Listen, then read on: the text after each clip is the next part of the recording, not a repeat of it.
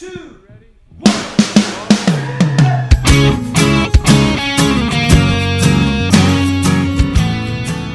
Hello and welcome to Say That, the podcast where your big questions get real answers. My name is Matt King. I'm your host here in the city of Chicago, and joining me here is Glenn Fitzgerald, the founder of Mission USA. Fashion alert update. Turns out ballet flats are in this year. Ooh. Oh. Big time. And a shock to the odds makers in Vegas. Yeah. Also joining us, the producer of The Bridge Loud. I don't know why I started saying producer, but he does produce that show. It's true. It's also the director of Mission USA Productions, Jed Brewer. Hey! Not joining us, one of the pastors of Christ Community Church and regular co-host Lee Younger. He is not joining us as we are recording here on the eve of the Easter weekend. Yeah. And if you're a church pastor, as Lee is, by the Sunday of Easter night, you're pretty much done. Yeah. So we celebrate him getting some rest on that. But on that, I must declare a holiday-themed emergency. Ooh.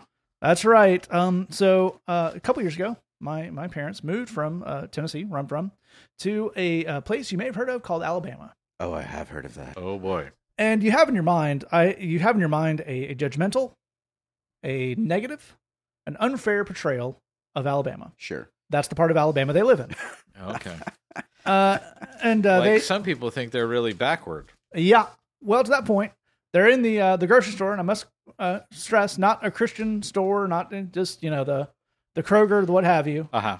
And they come across the Easter candy, as you probably may at your local, Target or whatever this time of year. Your Cadbury eggs. Your Peeps. Absolutely. Peeps. You might have your chocolate bunny. You may have a thing I recently saw at the Target around here, which is a peanut-filled, full-size chocolate bunny. And that feels like the kind of thing the grandparents give the grandkids because they still kind of resent their kids who are the parents of the grandkids. Yes. Right. That's a lot of sugar. Yeah. Yeah. In one go. Yeah. But this is not any of that. This is religious-themed candy. Ooh. And it's a doozy. Okay. So I had 2 bags of this appear in my mail recently. We have scripture jelly beans. Okay. With a prayer on them. Oh. And you may think, is this prayer color-coded to the jelly beans in the thing? And you know it is. Ah. We have the prayer on the back. Thank you, Lord, for these jelly beans that remind me of your love. Oh, okay. Here's the thing. I'm gonna pause this right there. That's an aggressive start. Right. To give someone a gift Yeah. that has a script on it to say, why don't you thank God for that thing I gave you? Yeah. That's... Aunt Sharon's coming out of the gate strong with that. Yeah, and you haven't actually eaten them yet. Yeah. So what am I giving thanks for? Sure, know what absolutely. I mean? Well, Glenn, I'm glad you asked. Oh, okay. You're giving thanks apparently for the symbolism. I started with a sinful heart, keeping me from you above. That's, again, that's harsh to put on 4-year-old Timmy who just wants the jelly bean. Yeah. So we ended on keeping you from the thing above because that rhymes with the love. You'd think that. Yeah, no, we're talking about a rhyming couplet here. Yeah. Indeed we are. We're in a real ABCB rhyme scheme here. All righty. Red represents the blood you shed to provide salvation free. Salvation free? White shows the cleansing of my sin as I put my faith in thee. Ooh, it just got real religious because we added a thee. That's right. Yellow. It's not that you're salvation free. No, not like something sugar free. Yeah, right. Yeah, sure. That's okay. Yeah. Yellow is for heaven above. My new home I'll have someday. You've threatened Timmy with death here. That's strong. Right. Green is for the growth I will see as I read your word and pray. Oh. Purple shows you are king of all, the one I choose to obey. Not sure what purple means that. Thank you, Lord, for these jelly beans. They mean more than words can say. Well, we doubled down on being thankful for the jelly beans. And I've had jelly beans before. Sure. Yeah. I could find the words for the level of thankfulness I had. Is it? It wasn't beyond words. No. The thankfulness for jelly beans is mostly, yeah, okay. That's Do you have any chocolate? You don't? Okay, jelly beans. Okay. Well, as a junk food connoisseur, I feel true. like it's important to point out that there is a range of quality of jelly beans. Indeed. And I have a suspicion, I haven't seen this particular packet, but I have a suspicion these are not the good jelly beans. Well, I think we need a taste test. Well, I'm happy to supply that. As we do that. Yes, indeed. These are from the Scripture Candy Corporation, reaching the world. One piece at a time. Yeah. Here's the thing about that. We have another one of these products as soon as Jen's out with the taste test here, but I really want to go back to So Salvation got one line, one couplet. You know, the blood of God got. Right. Being thankful for the jelly beans really got two. They opened and closed with that one. Now, before you jump in here, Jed, Right. with your review, can you even find the words? I can find the words. Oh, Okay, because on the package it said it would be beyond words. yeah. They should have sent a poet for these jelly beans. Right. Yeah, no, I have words, and here are the words. These are the most Christian jelly beans I've ever had. Right. And I'm going to tell Do you what I mean that mean. in a positive way, Jeff? No, I definitely Oh. don't.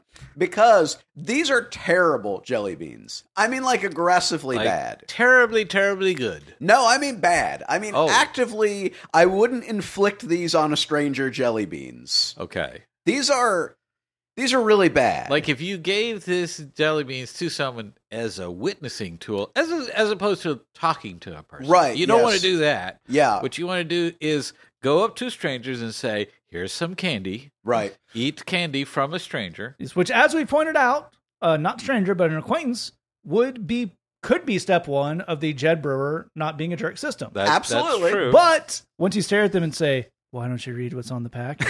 Right. That's weird. That's You veered weird. off the path. Right. And then if they eat the candy Yeah, and it's really bad, Yeah. like sort of like a punishment. in a yeah, way. which Yeah. is what this is. This is punishment candy. Do you think if you were more pure of heart, it would taste better to you? No, I think me being more pure of heart would help a lot of things, but these would still be crappy jelly beans. Well, that's fair. Well, let's move on to item 2. Oh.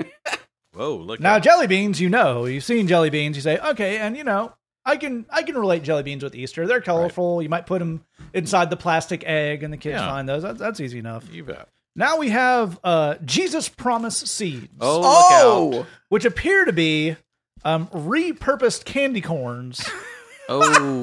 but instead of the yellow part, they're pastel colors for the Easter season. What colors are they? We got so they have the white cap, Right, Like yeah, they all do, yeah. but it's, candy corn is meant corns was orange and yellow. Right. These have like a nice lime green, a nice Okay. pink, a nice teal.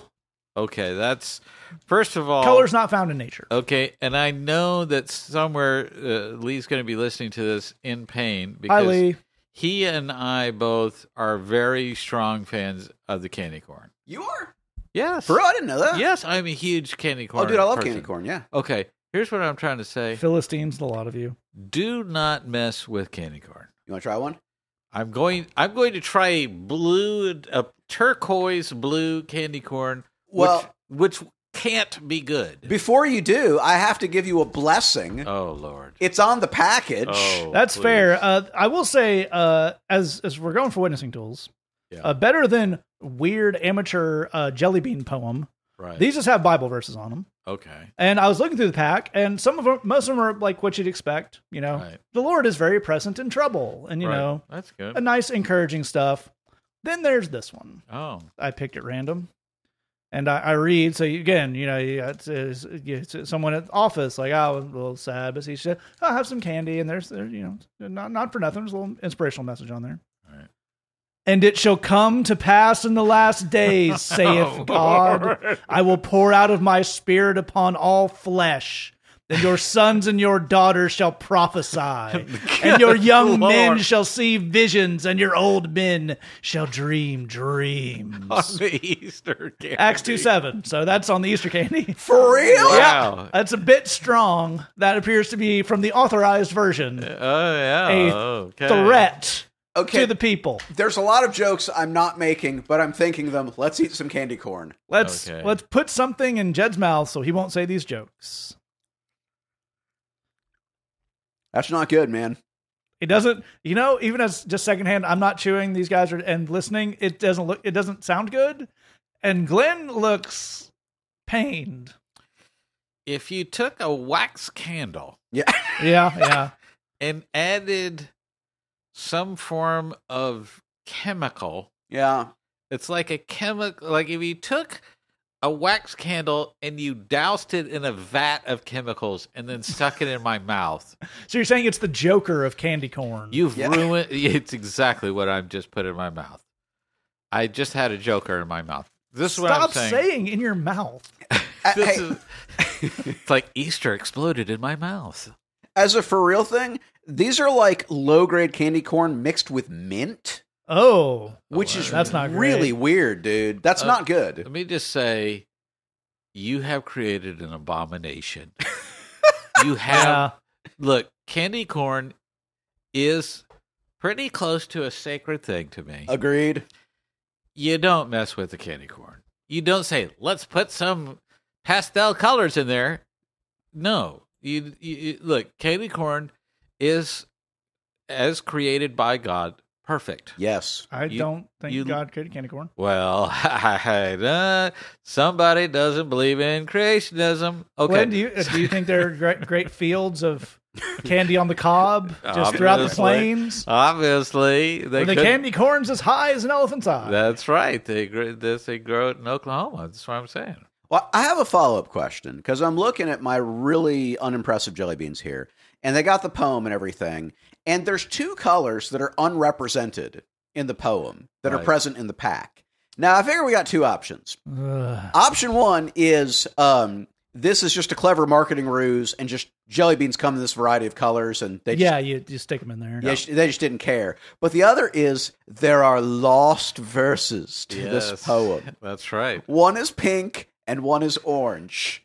And my question is... I think we need to come up with... what are the lost inspirational verses for the pink and orange jelly beans? I think you've got...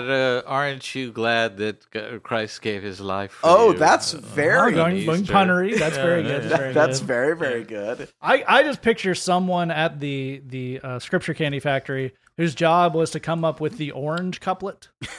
Right. Just trying to find something... I got to put orange at the end of the line. It's the only way it scans. Right. And just, ashtrays filled with cigarettes. Yeah. Just, pages ripped off his typewriter. You just can't crack it. Yeah. Yeah, there's a chalkboard with just everything's there and crossed out and erased over. And let's maybe, we like to do this sometimes with the emergency segment. Everybody take a knee. Okay. Wherever you are, if you're driving your car, pull over, shift it into neutral. Yeah. Take a knee. Yeah.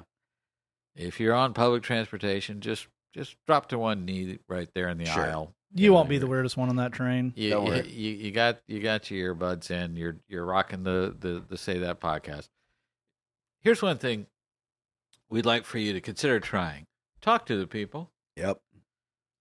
Say, I know you're going through something rough, and here's what God would like you to know about that might give you some comfort and help, and where you will feel fed and encouraged. Yeah. Let's try that. Yes. Well, no.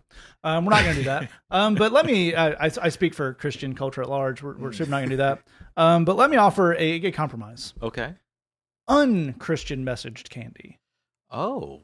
Okay. You go to Doris at work is clearly having a hard time, and you say, Doris, it looks like you're having a hard time.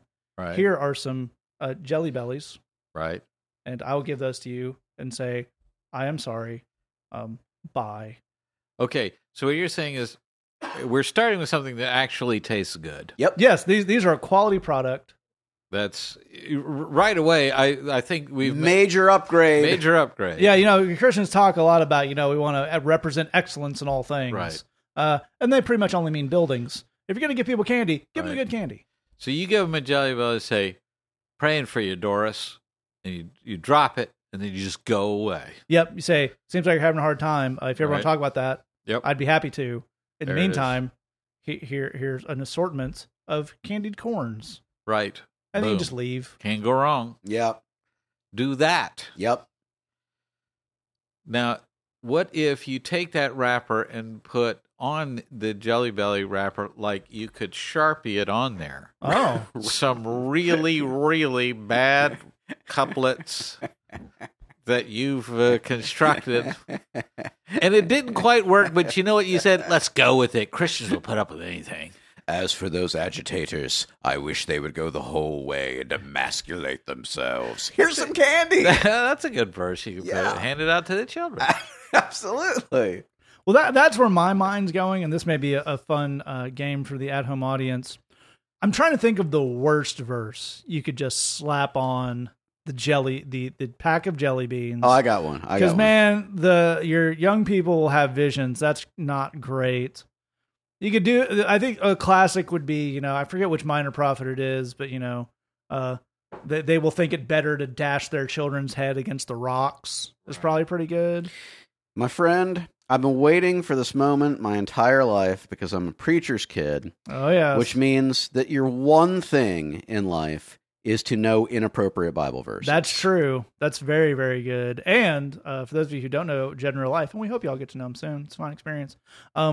One of the other things about Jed growing up a preacher's kid at the time and in the denomination he did is a lot of his knowledge of scripture that he has committed to memory from his youth is in the King James Version. Yeah, that's right. Yeah. And it really adds something to it. Well, for today, we're going to go with the NASB. Oh. Which is, it's like the KJV, but light. Yeah. Right? Here's what I'm fascinated to find out is if Jed and I aren't racing to the exact same spot. Okay, keep going. This is from the prophets. Uh-huh. Okay. It is Ezekiel 4:12. I got a different one. But excellent. And the word saith, "You shall eat it as a barley cake, having baked it in their sight over human dung." That's very good. That's very, very good. Glenn, what do you got? Wherefore David arose and went, he and his men, and slew the Philistines, 200 men. David brought their foreskins. There you go. And gave them in full tale to the king, that he might be the king's son-in-law. And Saul gave him Michal, his daughter, to wife. Yeah, have some candy. I think that's the winner for the worst thing you can write on a foodstuff you've given someone. 200 foreskins, wedding present. Have some candy. Have some candy. And with that note, I declare Easter emergency off. You can't be mad at me. It's in the Bible. It's in the Bible. I think sometimes we talked a lot to. We have a lot of friends who are pastors, a lot of friends who they do the holiday sermons, and one of the things they worry about is, I feel like I'm just repeating myself. You kind of could do the same thing every year. Yeah. Why don't you do the 200 foreskin sermon for Easter? Yeah. Yeah. Get on the level with your friends here on the Say That podcast, and just give the people an experience. Do it. That's always the voice of a good idea. Yes, now one day, of course, we hope to have our own Bridgebox themed candies so we can try this out.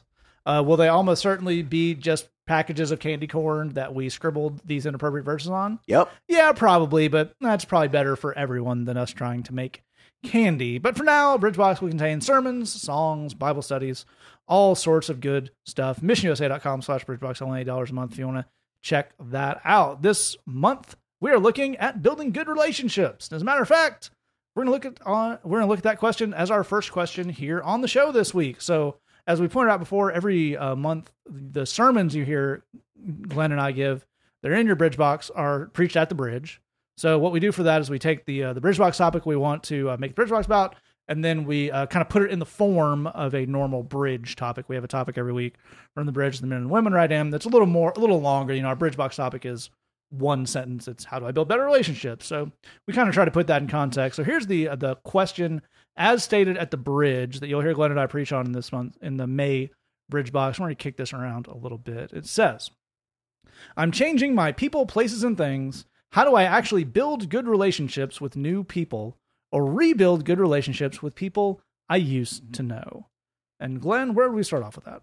Well, I think, before we kind of dive into the mechanics of that, I think it's important to think in terms of being willing to be the prime motivator on that, to being willing to be aggressive and assertive in getting the ball rolling with things. I think there's a certain passivity that we can get into in our walk, and a certain sense of not being vulnerable, not putting ourselves out there, and kind of I don't want to appear to be too keen. I just want to hang back and be cool, man. Those people tend to have a really dry life and don't experience the fullness of life. They don't have a lot of dating life, and they don't have a lot of friendships and so forth. It's better to be the person who strikes out boldly and says, hey, let's do a thing. That will be a certain number of people not wanting to do that thing with you. That will be a certain amount of trying and failing. That will definitely happen, but it's about taking those shots and then eventually dialing something in. So it's not about having everything work out on the first round with that. Give yourself a chance to try different things. But if you're trying to build new relationships, good friendships, I think that is about finding sort of mutual interest, fun things you can do. I think it's about looking at fellowship has a value to it. If I'm with other Christians and we are just doing anything where we can get any kind of conversation going, that's fellowship and it's good and it's helping. So you don't feel like you need a format or that you need to Christianize it. If it's poker night, play poker. You're gonna end up talking about marriage and life and things. You'll share a Bible verse that meant something to you about that. You'll say, "Hey, I'm praying for you, brother." That's fellowship. It's good enough. It doesn't need to be as intentionally Christian as you can make it. What's important is to share your personal life with someone else who can be encouraging and supportive and can provide a Christian perspective on those things. Here's the thing that I think kills that in a lot of church cultures is a competitive spirit. And by competitive, I mean, who's the most Christian person in this place? Most churches I walk into, they are vibrating with the toxicity of that, and they are completely consumed with that. And the thing is, we're trying to measure who's the best Christian by who's here the most often, who knows the most Bible, who acts the straightest. These are terrible measures for what a decent Christian is anyway. So we're not trying to have a good measure of that. What we need to do is to have an environment of mutual respect. Everybody here brings something to the table. Everybody here has something that's a giftedness. They're all different parts of the same body, and none of us can say we're the important part and they are the unimportant part. If you have that mutual respect, it changes things. I think that's what on our staff, we all work together, but we're also friends. We also hang out and do fun things together. That works because we all respect each other. We know every other person in that circle is really amazing at what they do for the ministry, so it's easy to defer to that. It's easy to let that other person shine. It's easy to say, I don't need everybody to sit around here and tell me I'm great, because I know what I'm accomplishing. I know what they're accomplishing. Everybody knows what everybody's doing. We can just have simple respect for one another. If you can get that going in your environment where you're having that fellowship, you're going to have the quality of that experience go up tenfold above what anything else you've got going now. You have to be very intentional about creating that environment of respect that has to do a lot with authenticity, of no pretense. If you say, "Hey, Trevor, read this Bible verse," and he says, "And on that day, the Lord," you have to say, "What, Trevor? Stop. Say it again, just in your normal voice," because we're not doing that here. And we do prayer requests, and Trevor says, "Well, I just have an unspoken prayer request, and I just want to pray for all the children of the world." And the thing, "No, Trevor, okay, don't do that. We're not doing that. Tell us about what's going on in your life that you're having struggles with. That's what we're praying about. That's what prayer request time is for. You're trying to show off. Don't do that, Trevor." You can say it to him off to the side. You can be nice about it, but breaking down that sense of we're not doing the competition thing. We're doing the humility and mutual respect thing, because we're moving towards a thing where we're meeting each other's needs. We're looking out for each other. We're praying for each other. We're mutually nurturing one another in that environment. If you get that going, you're going to find your entire Christian existence hit a whole nother gear. Absolutely right. I think that's fantastic advice on how to get this going. It's a great place to start off. And Jed, I think one of the things we look at when we talk about our Bridgebox topic, when we're doing kind of our Bridge topic meeting, is similarities and differences between the folks who might hear this online and the folks who are at our Bridge service. So as far as differences, I can lay those out in that for the middle one with the Bridge, as far as rebuilding relationships with new people, a lot of ways that might be like 100% turnover. Like, I can't go back to the neighborhood I'm from for like physical safety reasons, and may have in the depths of addiction, some people just burn bridges for their family, and just it's I need to start from zero, and maybe as part of my 12 steps, I might try to rebuild some relationships.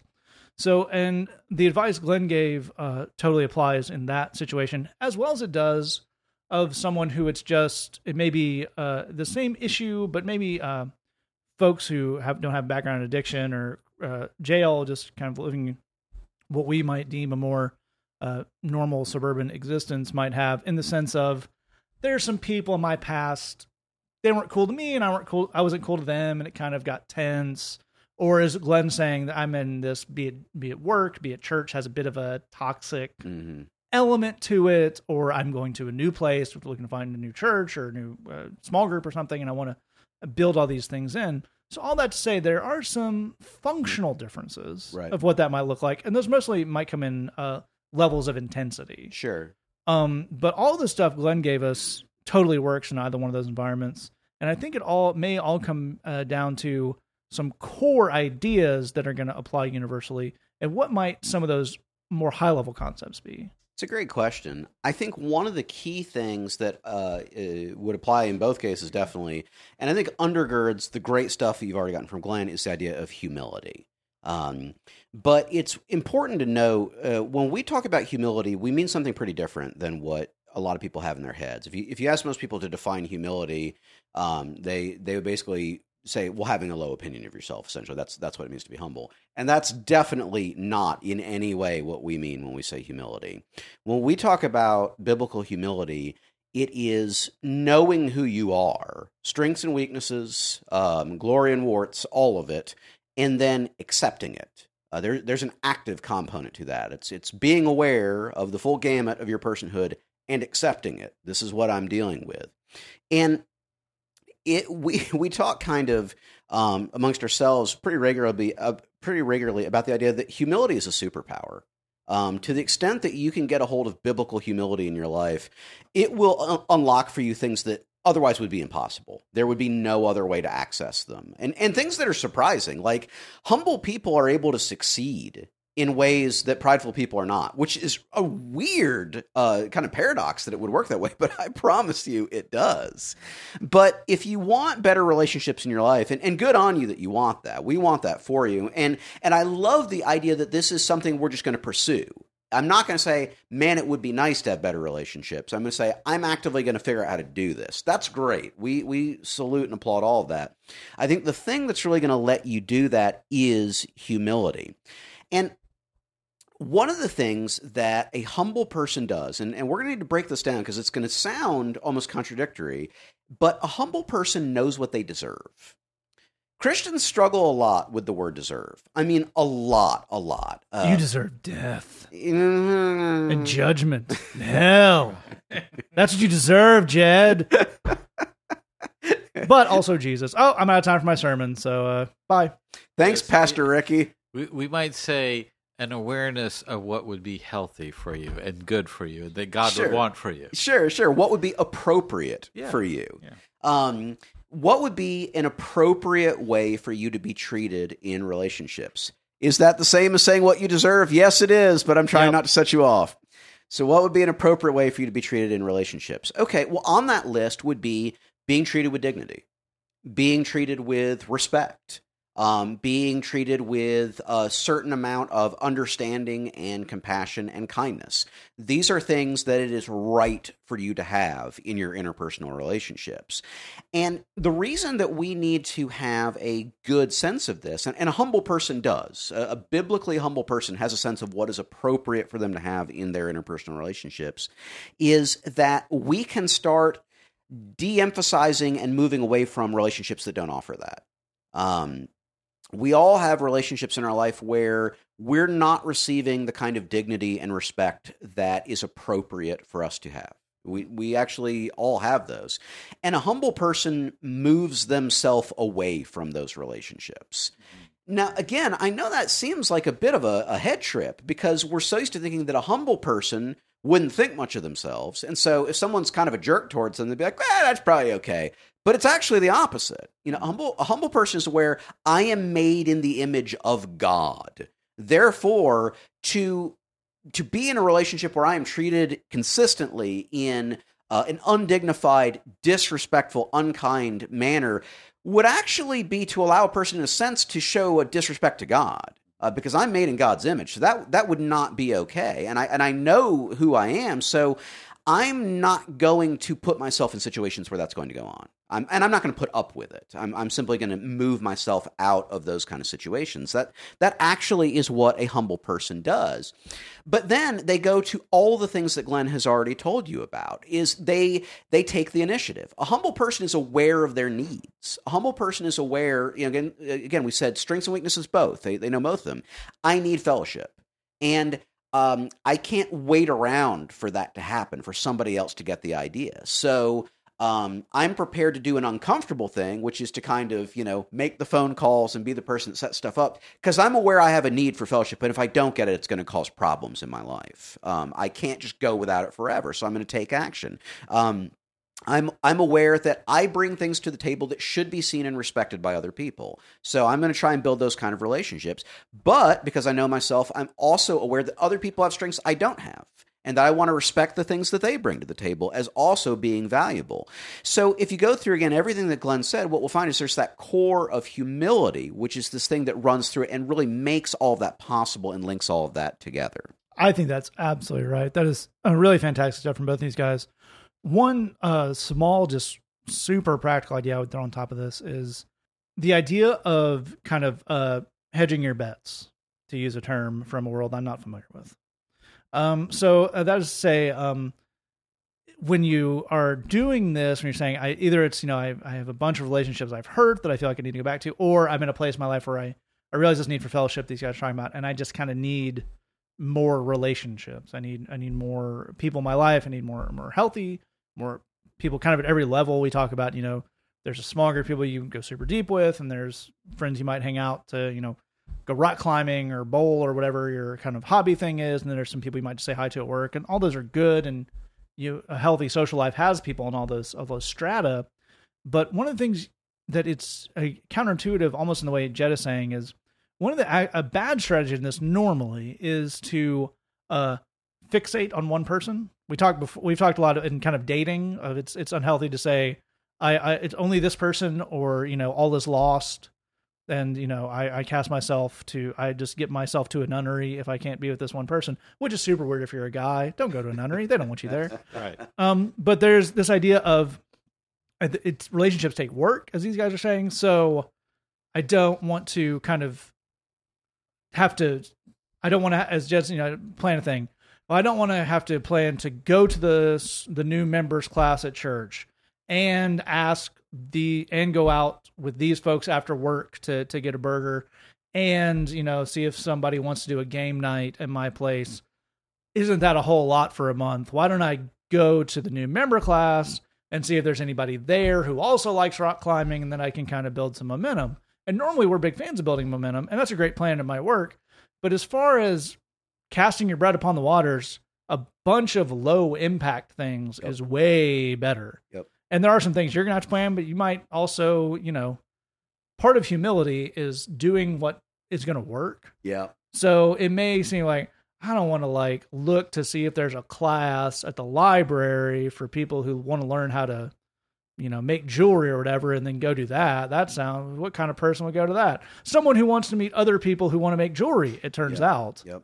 So if that's you say, well, wouldn't it be better if I didn't? And that's also to tie this to the other half of this question, which is, or rebuild good relationships with people I used to know, which it's great to build better relationships with people you know, or kind of pick back up with maybe, you moved away and, you were friends in college and you just kind of fell out of touch and wanted to reconnect that. But that's different than, well, I already know this person, so isn't that like half the work already?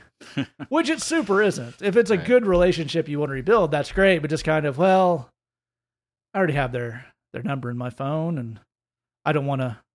That seems like really already 90% of the way there. We can just go do the things we used to. That's one of the things we talk with Men and Women at the Bridge a lot about. Of you have people who you were had a relationship with.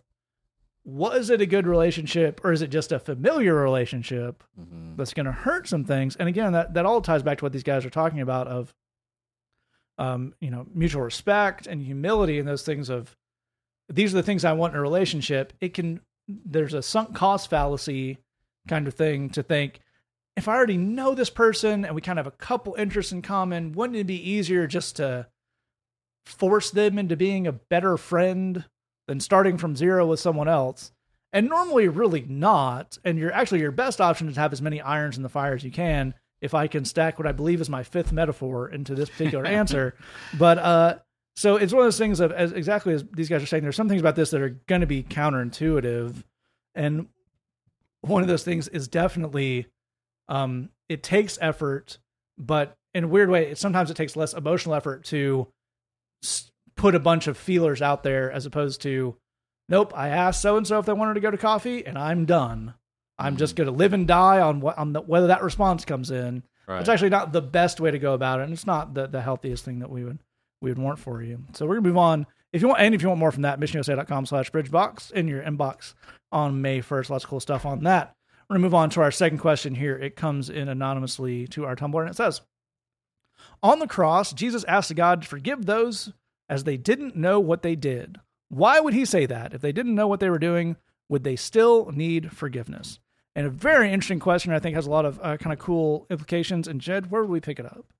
It's a great question, and I'm really glad that you asked. And here's the funny thing about life on planet Earth is that we all do wrong stuff. I know I do. It's true biblically and theologically, and it's also just true practically. And here's the thing is, none of us ever have a full scope of what we're doing or how wrong it is. None of us, absolutely none of us. And that's part of what is so heavy and so tragic about sin and living in a sinful world. You've heard us talk before on this show about questions relating to abuse. And there's a common question, which is a very understandable one, where a person who's experienced abuse of whatever kind saying, what does this mean about me? And what does it say about me that a person would do this to me specifically? And part of the general answer is it doesn't say anything about you, because this person wasn't thinking of you at all.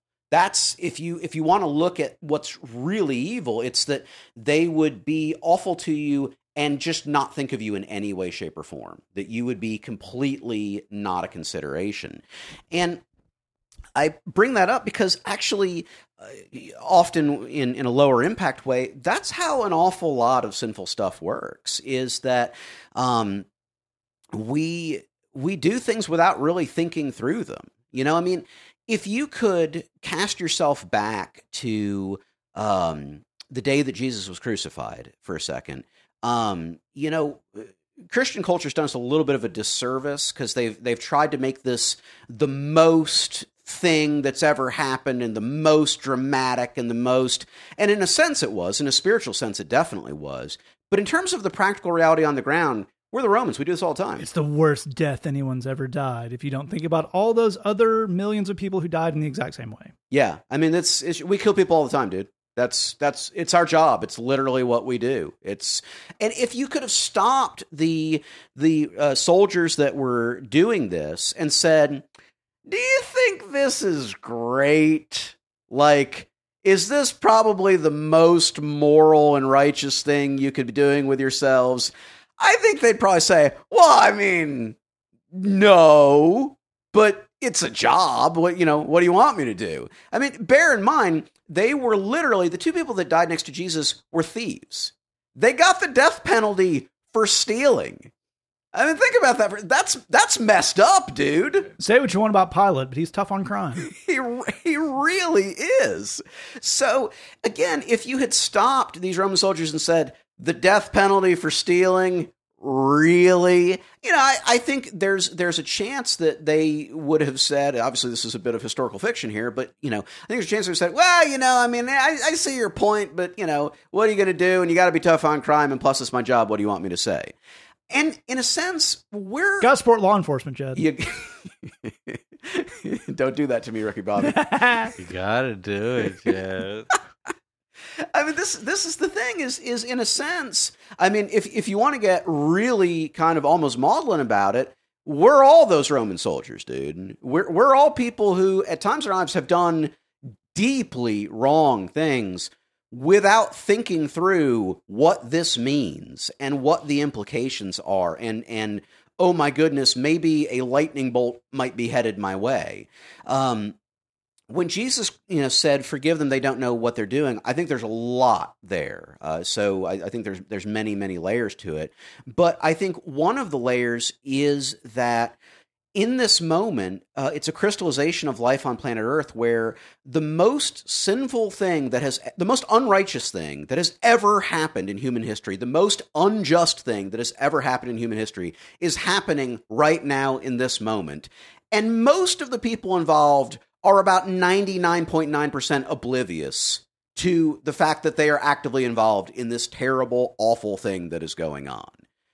If you're God, that's got to be an amazing thing to be able to process and not just want to destroy the earth all the time. I mean, it speaks to God's forbearance and his mercy that his brain can handle that. I think it's an amazing thing.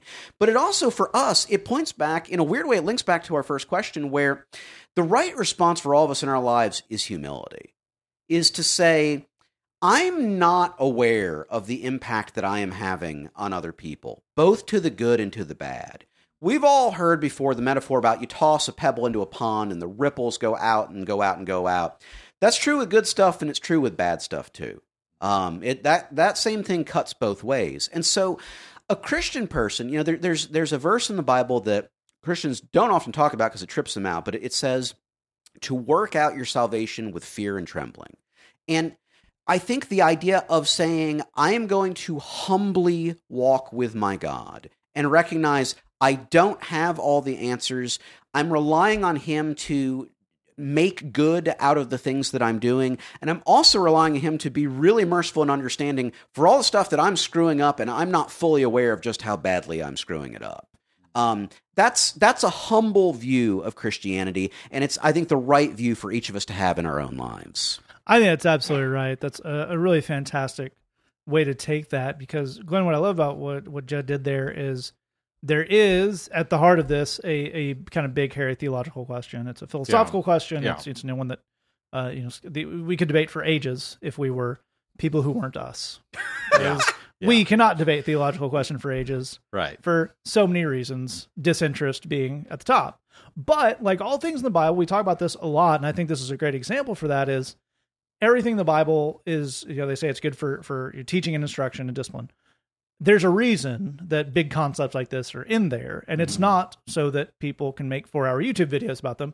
It's because this means something to the individual person trying to walk with Jesus. So we take a big idea, like it's easy to philosophize out to, is it just for a God to hold responsible those who are unaware of their actions? Whatever.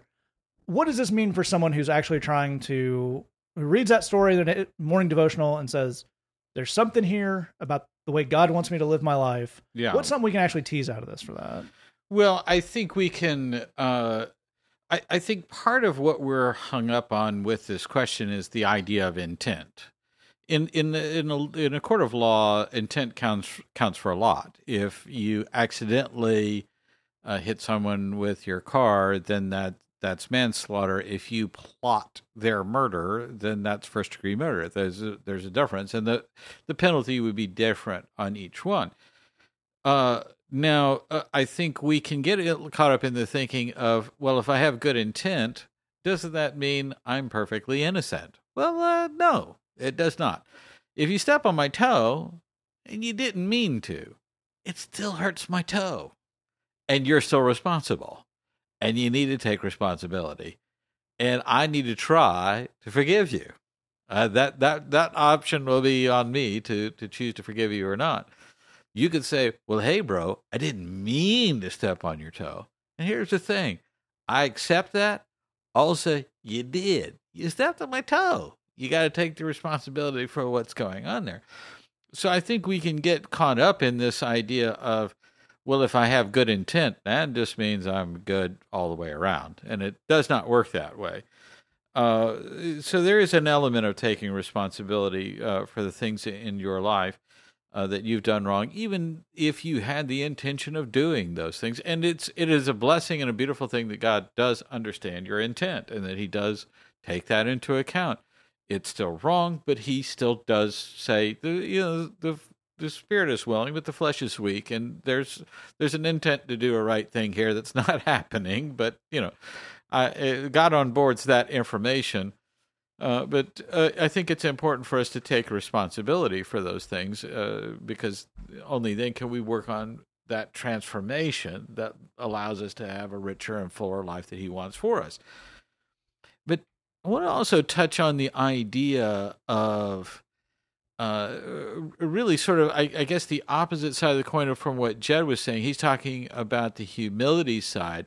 Let's talk about people who are on the other side that are sort of arrogantly assuming, I'm pretty dang Christian. You're welcome. And there's a lot of that. A lot of that. Now, if you ask those people, now, aren't you pretending in every word and deed to be the holiest person in the room? They'd say, oh, no.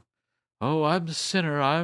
I'm certainly a sinner. I'm not going to describe any of it to you. Glenn, sometimes in my car, I get angry at other motorists. Right. That's literally nothing. I'll become vexed. Yeah, you have found the smallest thing, and then you're blowing it up so that you are engaging in a literal humble brag about your humility. Vexed. Vex is the first step to perturbed, Glenn. That's right. This is you need to stop your friends and tell them, we see what's happening here. But the good thing is, if you're the kind of person that says, hey, look, I think I know what being a great Christian is. One, you behave. You just super behave. Two, you figure out the rules and you follow those rules. I mean, you really, really follow those rules. Hard. Follow them hard. Make up some extra rules. If you got to do it, follow all of them. Then thing number 3 is you get your Bible out and you just study it and memorize it and know it.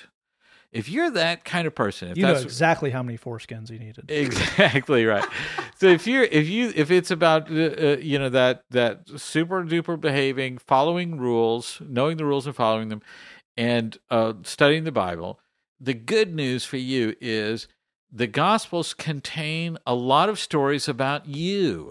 Yeah. Are they positive? Am I the hero of those stories? They are not positive at all. Oh. The people that had that attitude of following the rules, super well behaved, super duper studying their Bible, those people went up to Jesus and said, you are a sinful, awful person, because you healed someone on the wrong day of the week.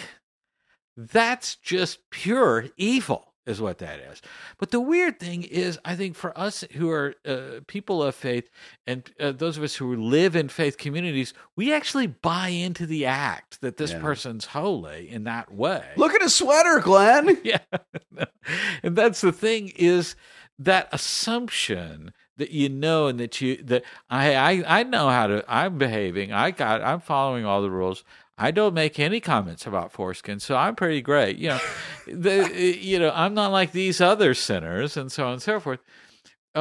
What you're going to find if you actually read that book is that it talks over and over again about that's not it.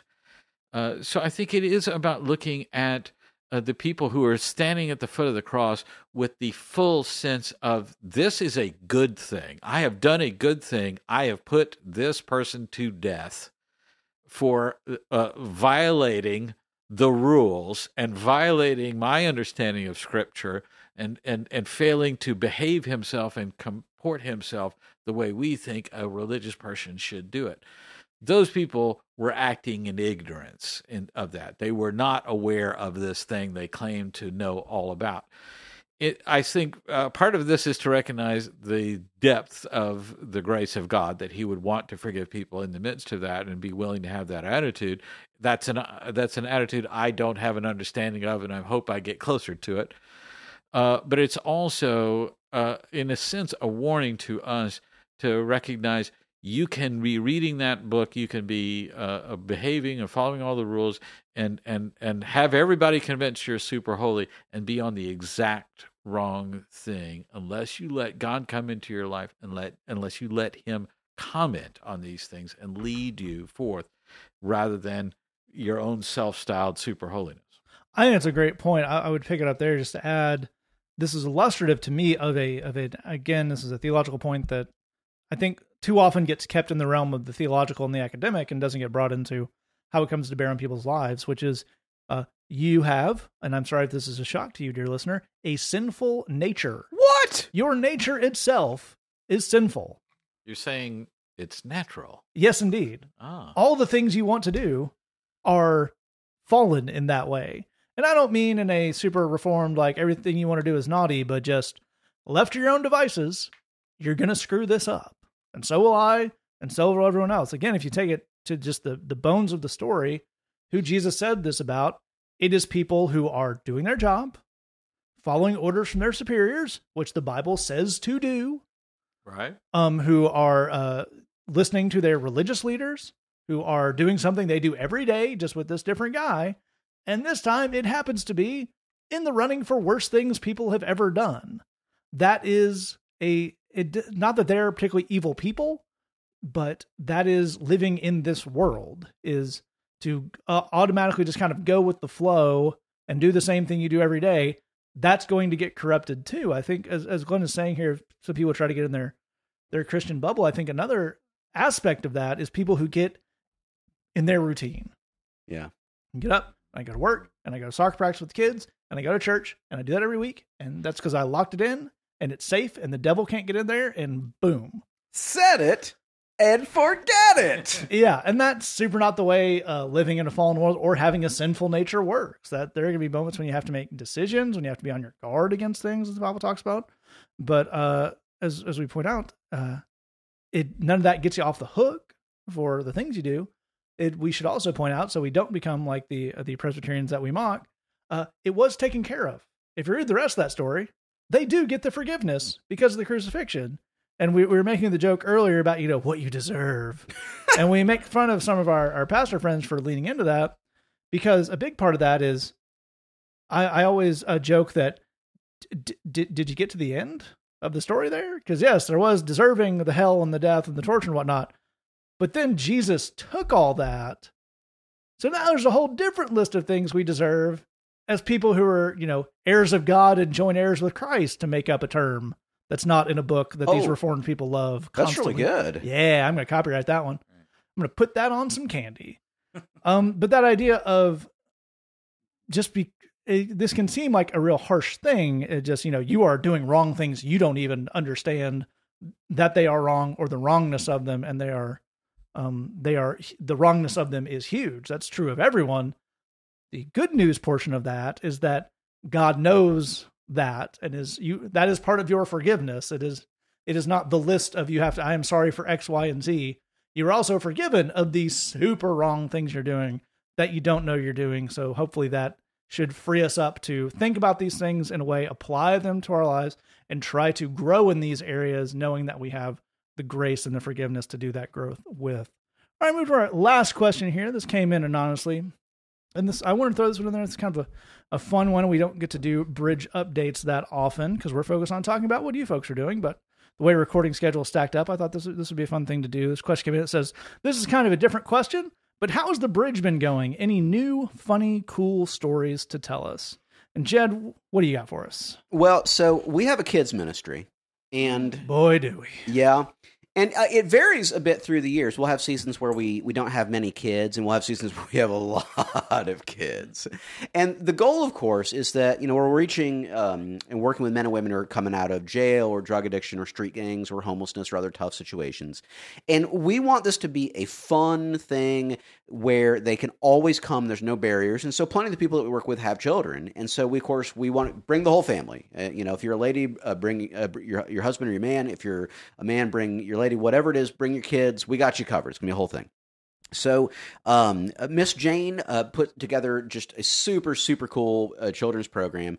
And as a part of that, more often than not, I actually lead some music with the kids, which is a super duper ton of fun, and it's a good time. So I have a few details for you from leading kids music at the Bridge.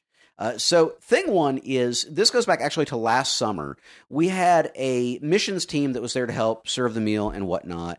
And they were actually from Switzerland. And they were nice kids, teenage kind of youth group kind of thing. No one had told them what this was. Yeah, no, they're a little confused, but they're cool. They're cool and good-hearted people. And so, as you might expect for folks who are from Switzerland, most of them actually spoke German as a first language. And so we were singing, one of the songs that we do with the kids often is Jesus Loves Me. And it gets to a section where we say, yes, Jesus loves me.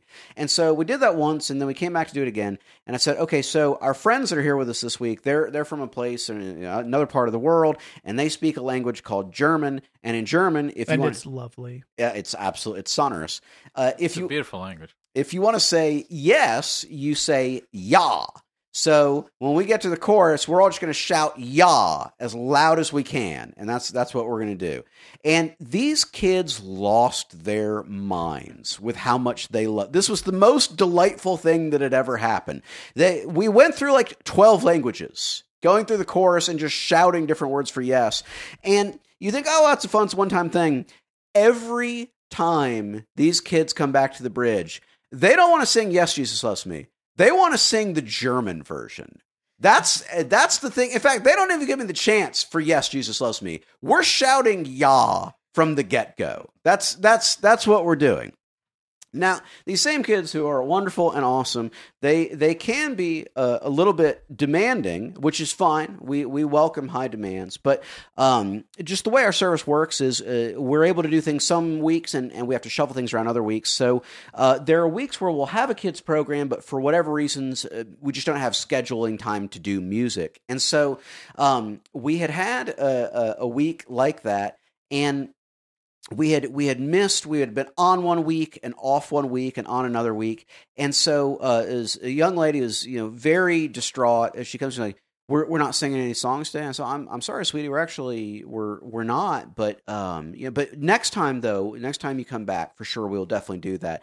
And with no pause at all, she says, "That's what you said last time." So, you're going to be held to account. But now here's the last one, which really, really delights me. So I have been known pretty regularly to wear one of Howie's old dog tags, because I just like doing it. And so I'm going in to lead the music, and one of the boys that is in the kids program, he looks at the necklace that I'm wearing, which is a dog tag. He says, "I want one of those." And I said, "Well, my man, you got to join the Army if you want to get one of those. That's a dog tag." Kind of looks at me fairly incredulous, goes, "You were in the Army?" I said, well, no, actually, but my wife was. Way more incredulous. "You have a wife?" We've gone from improbable to unbelievable here, Jed. Now, did you point to your actual wife? I did. And he was able to see her. That did not help. If anything, that made things worse. We're used to that one. There's a lot of, "You're married to her." Yeah. That comes up quite a bit. But I love this being the next step of, wait, you're married to someone?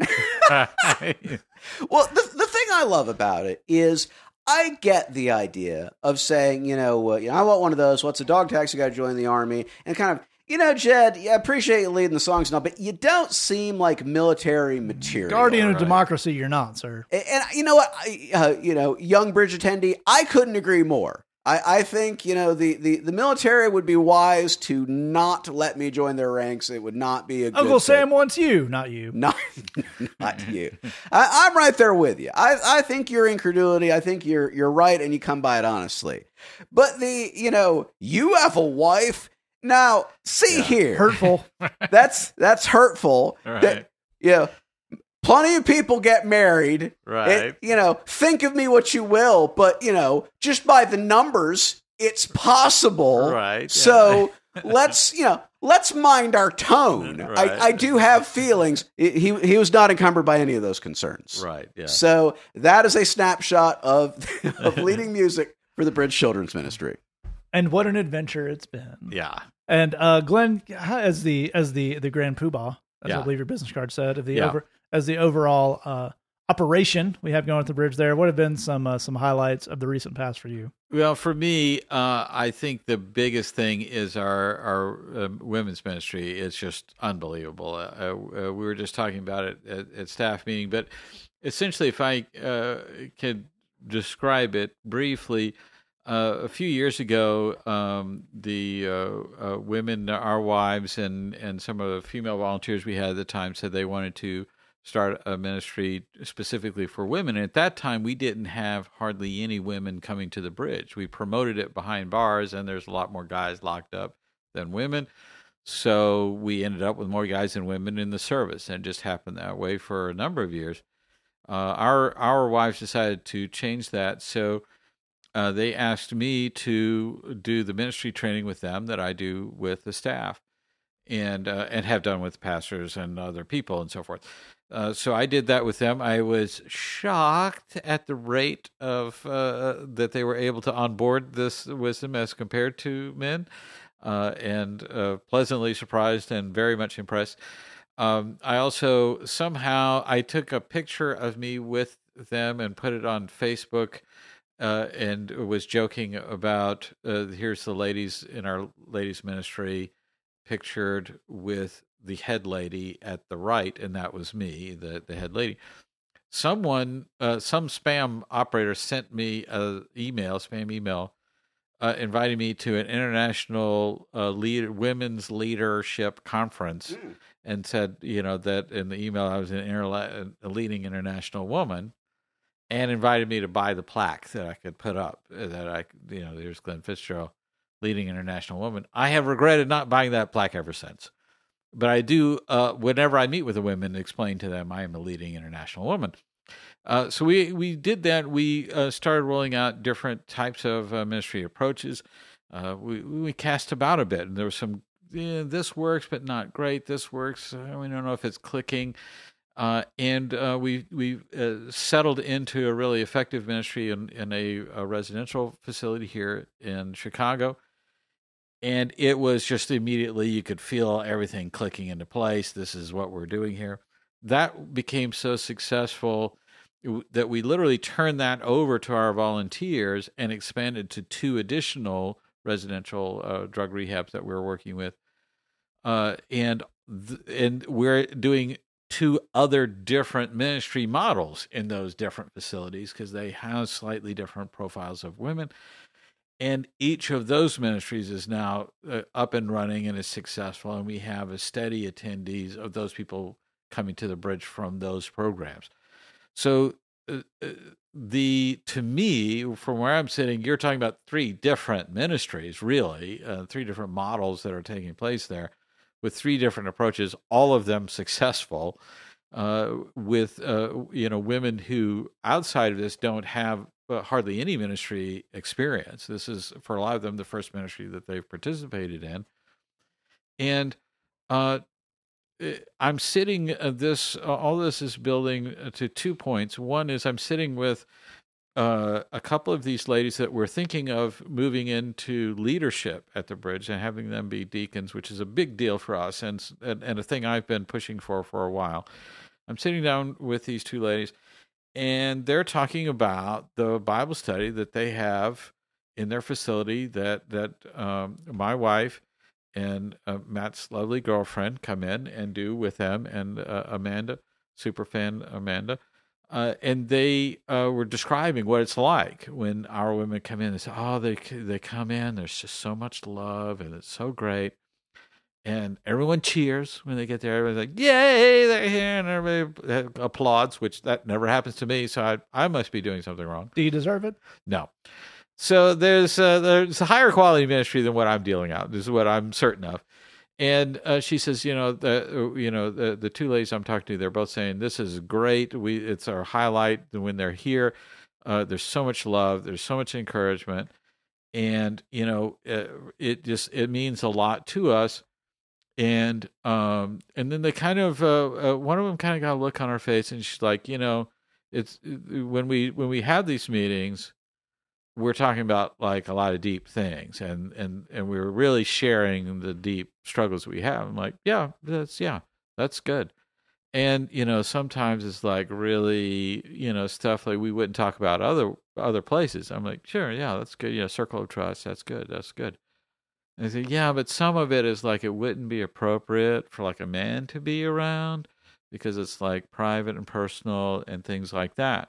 I'm like, right, that's yes. And, and slowly but surely it dawns on me that she is apologizing to me that I don't get to come to this awesome meeting. Like, it's not, it's not like we don't want you to feel welcome, but, it's the format is what it is. And just the idea that this meeting is so awesome, she's apologizing to me that I don't get to come to it. That's just epic. I think it's just, it really is fantastic. But the other thing is, when I look back at this whole history that I've given you, I played the smallest possible role in this. It was just an initial spark of doing some training, and then I immediately handed that off to Jed's wife, Hallie, and she does the training now when we get new volunteers. I have served as a sounding board for this and kind of a cheerleader for it and kind of helped give a little bit of direction on an ongoing basis, but it's very, very minimal.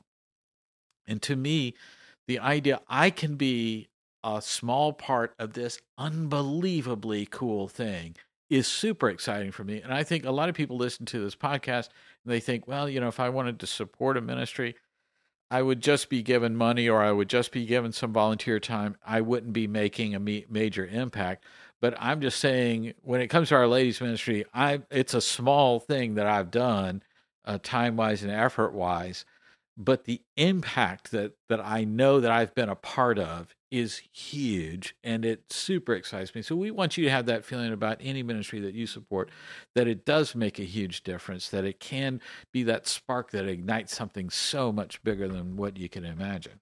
That's absolutely right. And if you support the show, if you're a Bridgebox subscriber, if you give, if you just write in and help us out, if you're someone who prays the Bridge, we know a lot of you do, you're a huge part of what we're doing with the Bridge. We're super duper thankful on that. missionusa.com/bridgebox. Extra plug. Ooh. If you have a question for us, say that podcast at gmail.com or thebridgechicago.tumblr.com. You can scroll down and those links will be in the episode description.